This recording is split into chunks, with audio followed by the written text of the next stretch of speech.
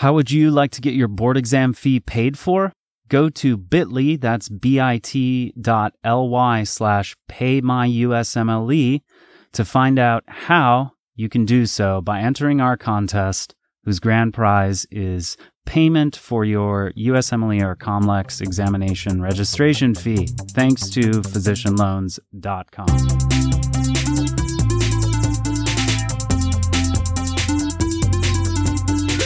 Welcome to the Inside the Boards podcast, the podcast dedicated to helping you learn to think like a question writer so you can study smarter, not harder, and succeed in medical school.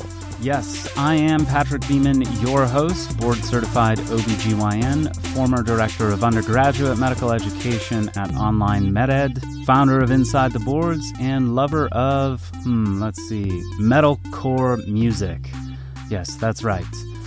Today's episode is with Andrea Paul from Board Vitals, and we'll get right into it, but I will say stick around at the end for both a series of announcements like usual. Hey, we got to promote things to keep the lights on and encourage you to help us build Inside the Boards through spreading the word and or purchasing a subscription to our all audio QBank. But at the end, I also want to share kind of a personal story with you guys because I think it's somewhat relevant to medical education and the care of patients. So if you're interested in that, stick around at the end to hear more. Today's guest is Andrea Paul. She is the founder of Board Vitals, but I will let her tell the audience a little bit about herself. Sure. So thanks for having me. Absolutely. So Board Vitals started as actually in the medical specialties and a way to fill in kind of a gap of high tech and high efficiency options for studying. So we started in some of the medical specialties and then ended up focusing a large part of our effort on USMLE as well. So we started in 2013 or late 2012, early 2013. And, now we're up to 57 different question banks. Just perusing the website, it's pretty impressive how many different exams you guys have material for. Plus an excellent blog, I might say.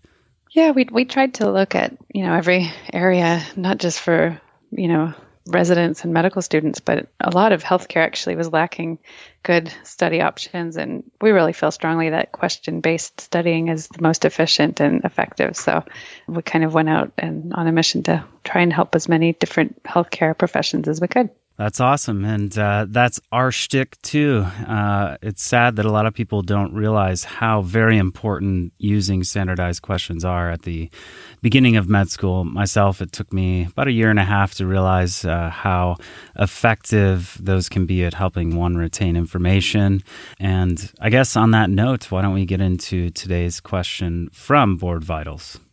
Okay, great. I'll just read off the question. So a 32-year-old male presents with dyspnea, fatigue, and a non-productive cough that has progressively worsened over the last 3 months. History reveals no past medical history.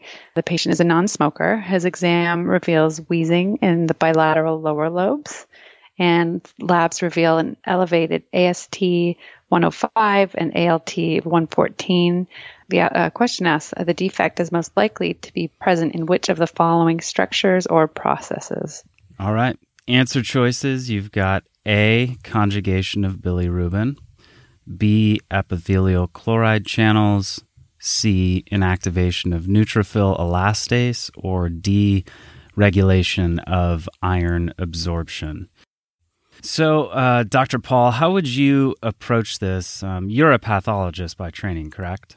I did internal medicine internship and then pathology, so I guess I have a little bit of both. A little bit of both in my background. If you didn't have that knowledge and you were a, say, first-year medical student, end of the academic year, or second year preparing for step one, how would you approach this question? So I think, the key things for me when I'm reading a question that is kind of a clinical vignette, and this one's kind of one of the multi-step where it doesn't directly ask what is the diagnosis. It assumes that you know what the diagnosis is. And so, the key is looking at the patient's age, the clinical symptoms, any things that are relevant in the question that would kind of indicate, okay, something's going on in which organ systems, and what kind of all fits of kind of putting all the pieces of the puzzle together into what do you think would be most likely? Yeah, so in this one, just to remind the audience, we've got a young adult male. His presenting symptoms are dyspnea, fatigue, and a non-productive cough that's getting worse. He's got bilateral wheezing on lung auscultation and mild elevations in his transaminases. And our task is to define or identify the defect most likely to be present in the answer choices here.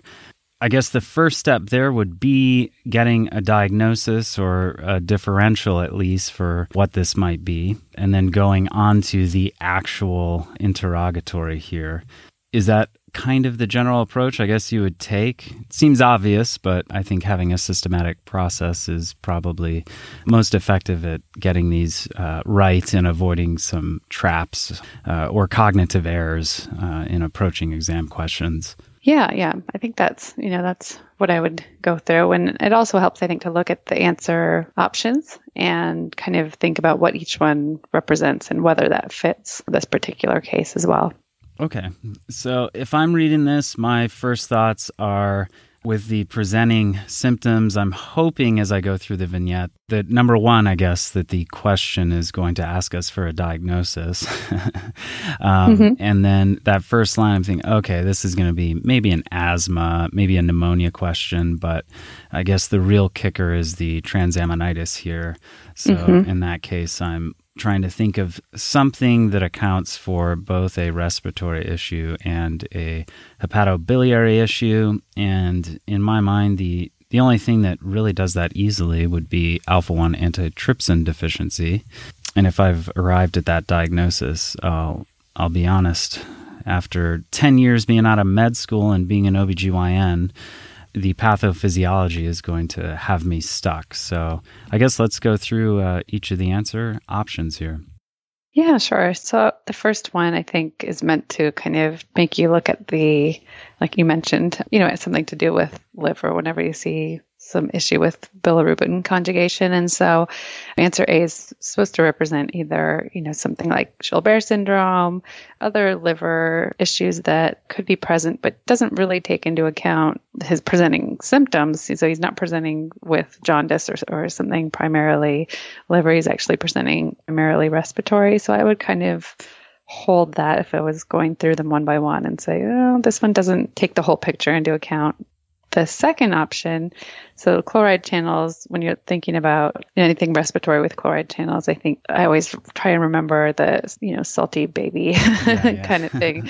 And so I think, cystic fibrosis, and, that doesn't necessarily relate strongly with liver. And this patient's 32 years old and has no medical history. So it'd be fairly unlikely that someone with cystic fibrosis would be 32 and have no previous symptoms or previous issues. So that one I probably would just go ahead and get rid of.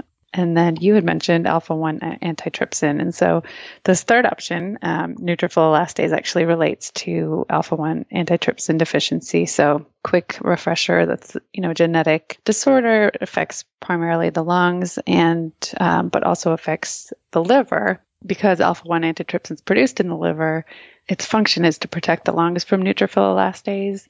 But obviously, if there's deficiency in its production, it wouldn't do that. So that's why you would see something present. So it's asking the defect is most likely present in which, and that would be this neutrophil elastase, which directly relates to the deficiency of the antitrypsin. Yeah, so inactivation of neutrophil elastase is the correct answer. And the final one we looked at was regulation of iron absorption. Pretty general kind of answer choice. So I think that opens up the possibility of a few diagnoses that could match it. But problems with iron absorption that lead to lung problems and liver problems. The only one that I think would be notable for the board exams would be like hemochromatosis, right? And that's the bronze diabetes, where patients have elevated blood iron levels and they get deposition of excess iron in various body tissues. So if I hadn't been confident about answer choice C, I'd probably still hold on to that one before finalizing my answer choice. And then I'd probably go back to each of these and see what my reflexive diagnosis would be that matches each answer choice. So conjugation of bilirubin, like you mentioned, something like Gilbert's syndrome, epithelial chloride channels, cystic fibrosis, inactivation of neutrophil elastase. Even if I didn't know, I'd be like, maybe that one. And then regulation of iron absorption, hemochromatosis. So I think that it's pretty safe to say conjugation of bilirubin, Gilbert's being a prime example. I don't think that's going to have any lung issues related to it, so I'm going to cross it out. Epithelial chloride channel defect, thinking cystic fibrosis, and sure, there's some pancreatic issues that can come up with CF, but it's primarily a lung thing, and I don't think you would see any transaminitis in CF. So inactivation of neutrophil elastase. I mean, if you're a first year and maybe a second year and you haven't yet gone through that sort of pathophysiology within your preclinical coursework, I would say actually that the neutrophil elastase is a kind of paradigmatic pathophysiologic concept that is exclusively, I would think, associated with alpha-1 antitrypsin deficiency. So if you can arrive and rule things out at that level, you'll probably get to this answer choice based on the pertinent positive lung issues and the pertinent positive liver issues. Think that's adequate? Yeah, I think so. I think, the key is if you have a young person who's kind of presenting with COPD type symptoms with no history and they have liver problems, you should right away jump to alpha-1 antitrypsin and just kind of remembering that neutrophil elastase is what actually damages the lung tissue to cause emphysema, COPD.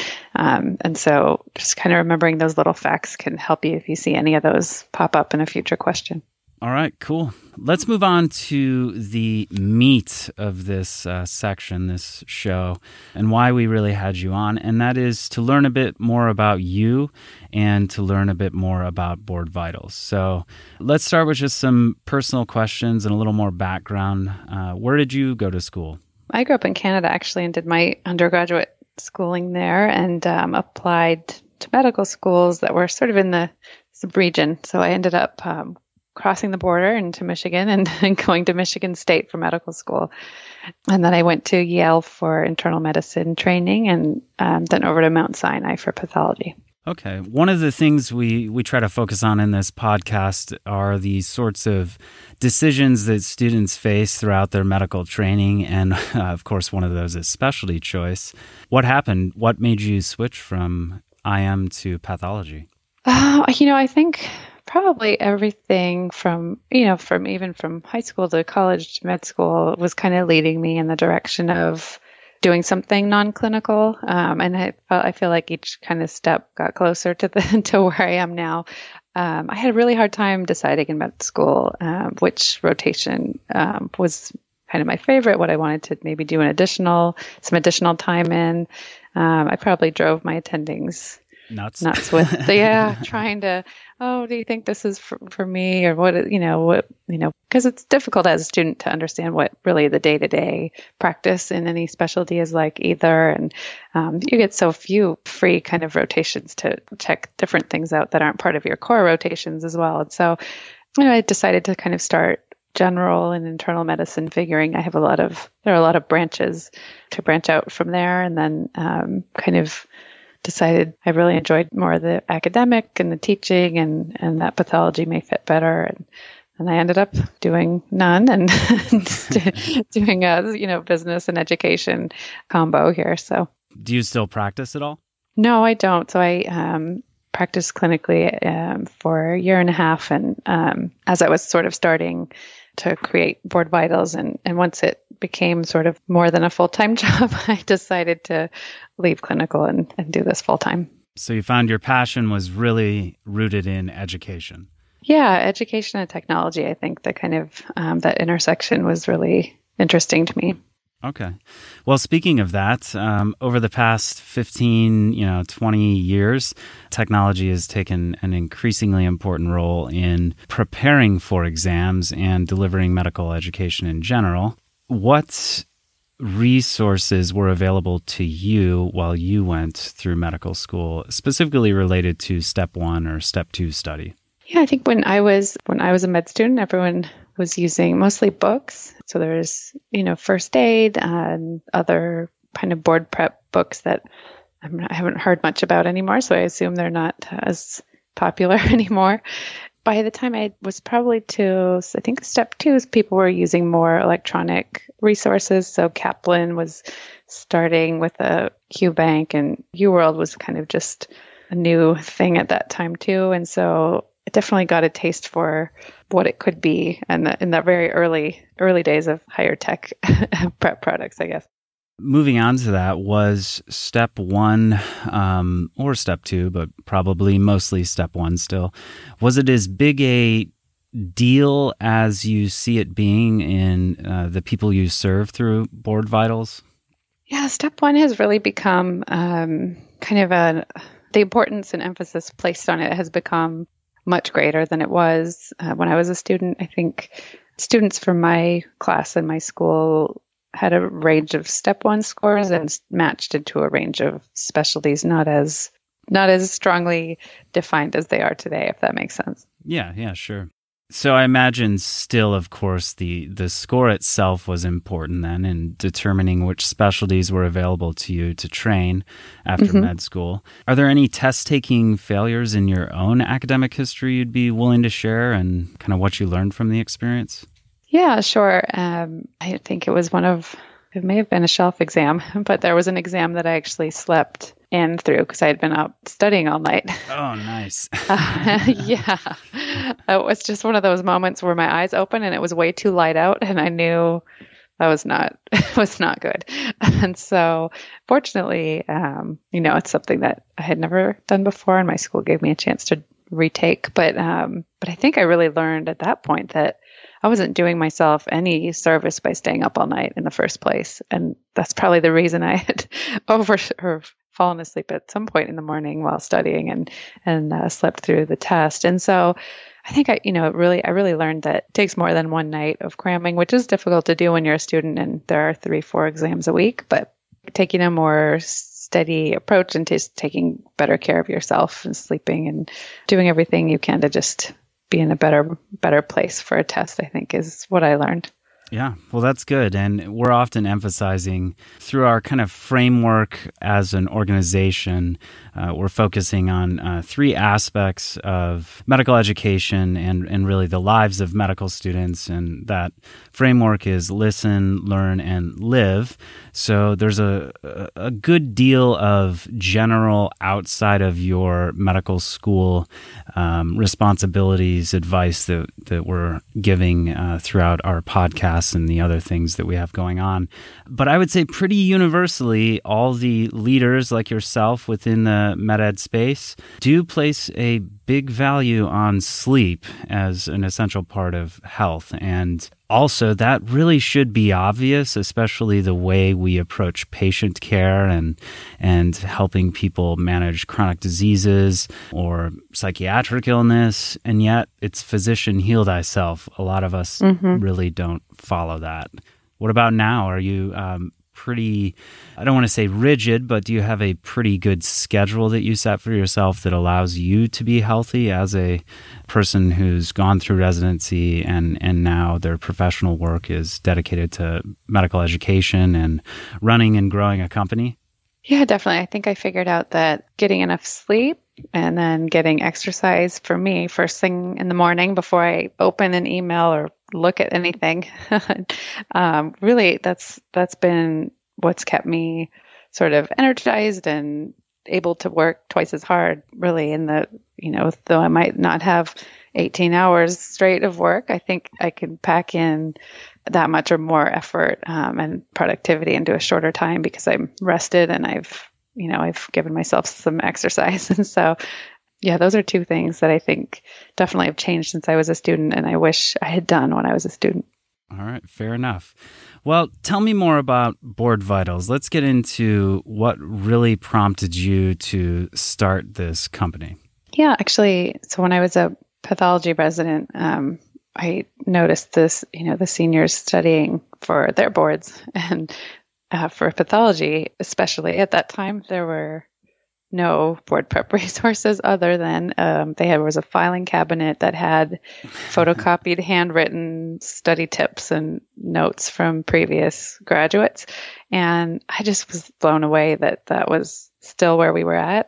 Yeah. Like post-internet age, it was just and we're using photocopied handwritten notes. And so, that's when ideas started to form. And my husband was a psychiatry resident at the time, and he was seeing similar things at his program as well. And I just said, this is, it seems so straightforward that there should be a solution the way that, some solutions had started to come out when we were med students for USMLE, just something where you can prepare from anywhere in between patients, or when, there's a lot of downtime, even as a resident, where you're waiting for someone or waiting for results, or just to be able to pull out your phone or tablet computer and do a little bit of studying rather than having to wait and, stay up later at night to do that. And so we started putting content together and kind of testing it with other residents at the time, and it just was so well received. I guess it kind of knew there was a need and good opportunity there. Yeah, and you had mentioned that you guys started with kind of medical specialty exam prep. Mm-hmm. What made you decide to move into USMLE prep? Because, why another QBank, Yeah, it's so kind of, we'd started in psychiatry, pathology, expanded out to really most of the core medical specialties. And we work a lot with residency programs, program directors, and they started asking, if you had a USMLE product, it's something that our entire medical school or health system would be interested in purchasing that could serve really, our students all the way through to our attendings.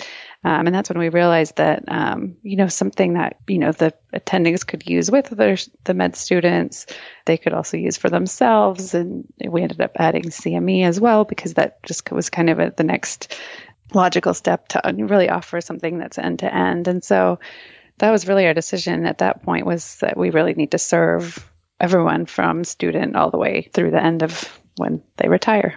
Yeah. So let me ask this then. I often ask people who have products they've created to help students study. And of course, the answer is always everyone. But in particular, can you speak to who's the ideal student that should use Board Vitals for their USMLE or COMLEX prep? I think we've studied this, and I think there have been, many published papers as well on just the sheer number of questions that you do really is what results in a higher score. To a certain extent, I'm sure you could go overboard, but, and so I think, doing a variety of questions from a variety of different providers and not redoing the same set over and over, we've seen really be successful. I think, the nice thing about Board Vitals is that we are offered by a lot of medical schools. So it's something that doesn't necessarily need to be paid for out of pocket for a student, which is, really convenient as well. And also that they can continue using it pretty much no matter what medical specialty they go into after med school. So, besides step 1, 2, 3, they can continue using like a familiar product as they, move on into any of the 50 different areas that we have. Yeah, totally. For students who've used a product at, like, say, the step 1 level, do you offer kind of repeat customer discounts, even for those who get into residency or their medical specialties? Yeah, we do. So if your hospital or medical school doesn't offer Board Vitals products, and definitely we always have discounts for people who are coming in to repurchase something. Okay, cool. Yeah. And then how would you suggest a student use Board Vitals? 6 weeks before their step 1 exam, 4 weeks before their step 2, use it throughout the first 2 years of medical school as a kind of way of bolstering one's in-house exam preparation for med school. What's kind of your recommendation? So usually we tell people to use the questions for their shelf exams as they're going through, the various rotations, and also throughout their, first year science and basic coursework as well. And if you're using it sort of as a, weekly review or reviewing before an exam, as well as for the, 3 to 6 weeks before the actual step 1 or step 2, that seems to be where we see the highest scores achieved. And I think you don't see any benefit really studying intensively, so like the full-time type studying before step 1 beyond 6 weeks. I think, if someone's taking it full-time all day long, studying 10 hours a day for 8, 9, 10, 12 weeks, there's not really any added benefit. So I think the key is really a slow, steady review throughout your first 2 years, and then, a good 4 to 6 week or 3 to 6 week, depending on the person, more intense study period. Looking on your website, I will note that you do have a free trial so students can see the sorts of questions that you have and their quality. And I will say that your explanations are very expansive, both for the true correct answer as well as the distractors that are mentioned. But besides that, you've got a few other plans. For any paid plan, number 1, you guys do donate a vaccine with everyone who signs up. Can you just speak to that a little bit?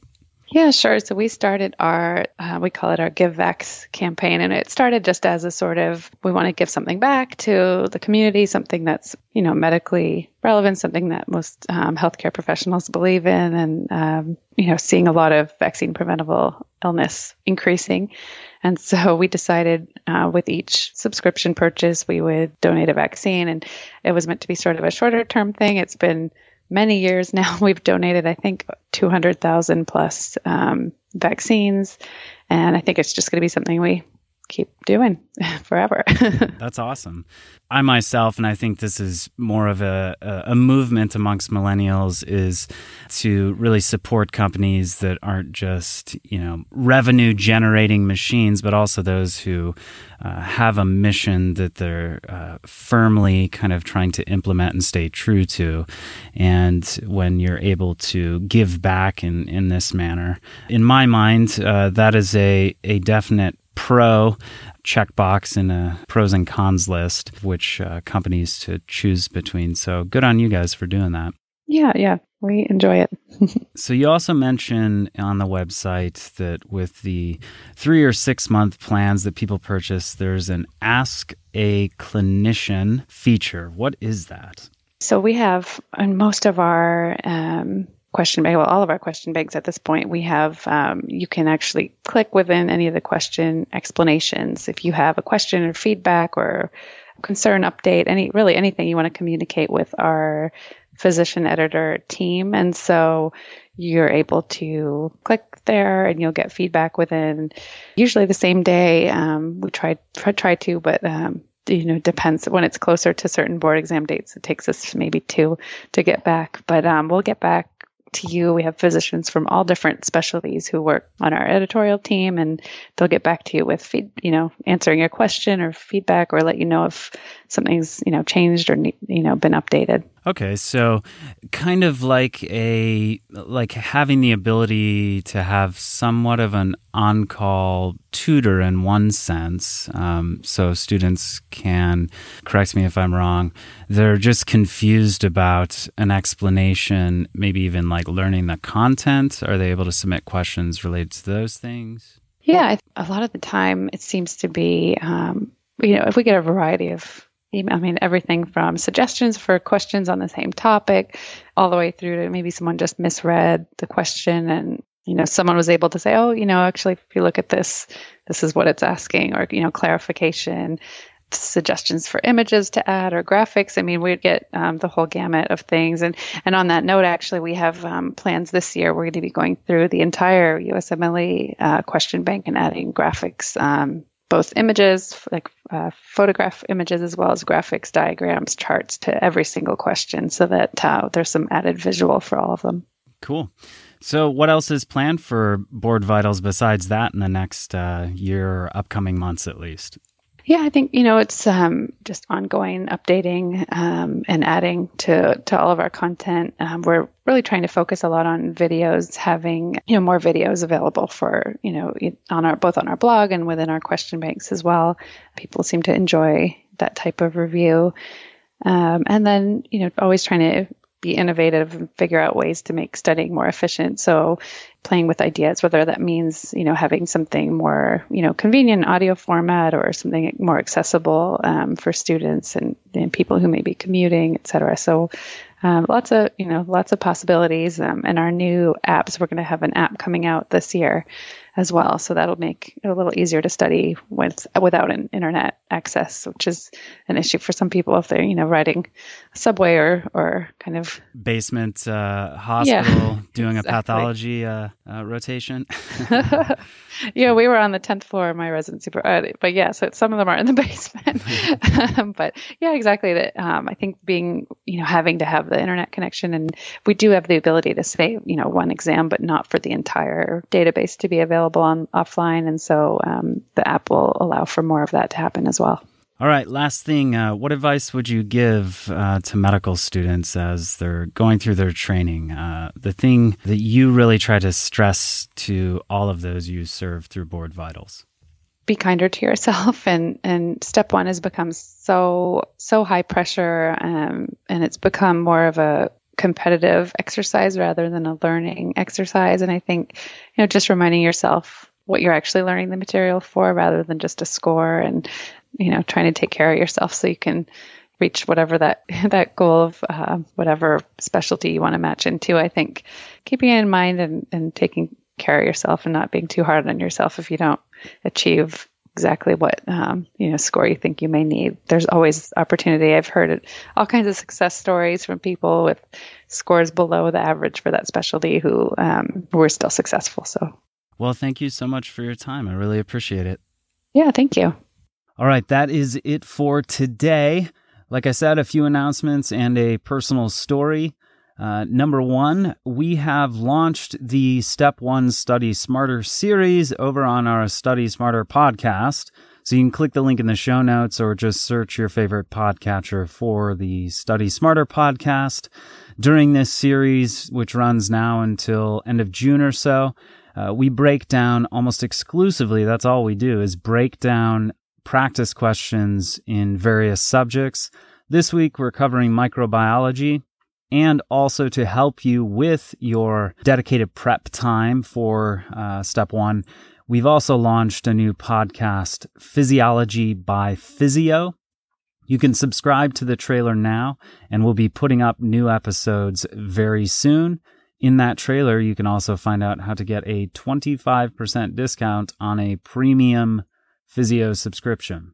Finally, please go download our Apple iOS beta app. Just search the App Store for Inside the Boards. The app features all our podcasts in one place, as well as meditations designed specifically for medical students to de-stress during, periods of intense study or, really tough rotations. And last kind of announcement, Board Vitals, if you want to sign up for any of their products, use the discount code ITB2019 for a 15% off discount on all their products. Okay, and now the story that I promised at the beginning. So I'm about to get a little bit philosophical here. So on Saturday, my 81-year-old grandfather passed away. And it's got me thinking a lot about mortality, not in terms of a morbid interest in these things. I mean, I guess I do have memento mori, which is Latin for remember that you must die, tattooed on my chest. But this is more kind of a reality that I faced with Grandpa dying, because he is the last of my grandparents. So it kind of a milestone in terms of our family. The experience, although deeply sorrowful, was at the same time what could truly be called a good death. So I wanted to mention this just to honor my grandfather and tell you a little bit about the story that he experienced as he entered the last, few months of his life. So Grandpa was a simple dude, right? He was content with kind of the daily routine of life. He was a carpenter by trade, and over the course of his life, really kind of embraced health. For instance, each year he went to his doctor for a physical. The man smoked a pack a day from age 14 until probably 15 years ago, when one day he just quit cold turkey. And I think it was that, year, maybe, a few years after that, he had showed me his lab work, and he had enviable numbers in terms of his cholesterol and screening for diabetes and these sorts of things. So blood pressure, And so what changed for him? Well, number one, he got a lot of physical activity during his life, working in labor positions as he did. And he was unbothered by, the sort of, I think, vice that can affect a lot of us, and that is the relentless desire to achieve the next thing. I think to me that offered a lot of perspective in terms of what matters the most in life. It's not a board score. It's not the residency that you secure. It's not the position and career trajectory and the milestones along the way that you're going to take with you at the end of life. And of course, we all know this intellectually. I mean, it kind of became more real to me watching this process from more of the patient and family side of things than as a physician. Grandpa came down with an upper respiratory tract infection 3 months ago. Besides those annual trips to the doctor, I don't think he's ever been or had been admitted to a hospital or probably even gone for an appointment for some ailment. But he had these symptoms that stuck around, so he went and was diagnosed with a pneumonia. And maybe you can see where this is going. He was treated and the symptoms didn't go away. So he returned and, a little more imaging and studies were done, and turns out he had a mass in the lung, which turned out itself to be stage 4 lung cancer with a known met to his spine. Here is somebody who really did not complain. Bitchin' and moaning was not his game, I guess.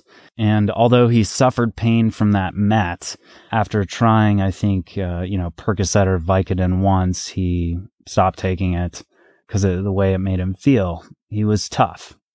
The sort of beautiful thing about it was he was able to stay in his home until 12 hours before he passed away, surrounded by all his children and a lot of his grandchildren. But a story I would like to tell is this, again, just to honor his memory. After we had all kind of cried and said goodbye, we started to tell stories as we gathered around his bed. Saturday morning, Grandpa woke up, hobbled over to his exercise machine, one of these, I don't know if you remember, Tony Little gazelle type things that kind of flexes your spine and you push your legs and pull your upper extremities. And my uncle, who was staying with him, said, "Dad, what are you doing?" And Grandpa feebly walks over to this machine, got on and exercised that morning. He then had breakfast and at that point aspirated something, lost consciousness, went to the hospital. At this point, my mom called and asked me sort of, what things meant. And this is something you'll all face and probably already have with family members, that you become a sort of source of information and it's, another thing that changes about you as you go through medical education. You are often looked to, not just by patients, but for family members as well, to help them navigate the confusing world of healthcare. And also reminds you that for those who have no training in medicine, that world can be really confusing. My mom calls and I said, this doesn't sound good, especially given his state and cachexia and all this. And I really think you should try to get him into a hospice care facility, which they did. And thankfully, he made it there, was surrounded by all his children and a lot of his grandchildren who were able to say goodbye. And he passed away with everyone by his side, clutching a cross and covered with a Marine Corps blanket. It was the sort of thing that I think a lot of us hope for. But what's important in experiencing that, which being a part of that, which I think a lot of us have been at this point in our lives, is that a lot of the things to which we attribute importance in our lives, the sorts of things that overwhelm us, the perspective that we need to take is within the context of what is most important. And at the end of our lives, right, the board scores we have, the career milestones we achieved, the money that we have in our banks may contribute to our legacy. But when faced with our imminent mortality, none of those things matter so much as our relationships and our deeply held beliefs, and putting those things in the order of priorities before the sorts of things that cause us significant stress. And I mean, hey, some of us, our families stress us out. But even in what can seem like a triviality in the context of death and dying, like a board score or a good grade on a rotation, there is some measure in which, when overwhelmed by those things, you've got to think that as much as this matters, there are things that matter more. Hence why we often encourage, the development of things outside of your medical school to keep your life balanced and hopefully set you on the path to a life that is examined and well lived, so that at the end of it, as they say, you have no regrets. So just to end this, again, just wanted to provoke some thoughts and honor the memory of my grandfather, and I will close with this. And I dedicate this poem I wrote and have never published it or really shared it with anyone. And it's called Dragging on the Dead. We drag the dead on living, who hold fast and fierce since birth, through teeth cut and first kisses, driver's ed, and the weddings of friends, to whatever happy or gloomy end, we too are dragged on. We put in tubes and cut on through, or else irradiate any cancer that comes our way. We who cling to fear so much more than faith, as light from the present world fades, before the candle wick from the next is lit, and we too are dragged on. That's it. Thanks for listening on this 20th take, so I didn't want to cry on the podcast. I thought that would make you guys even more uncomfortable. But thank you for listening and supporting Inside the Boards. We support you. Go live your life and call your grandparents.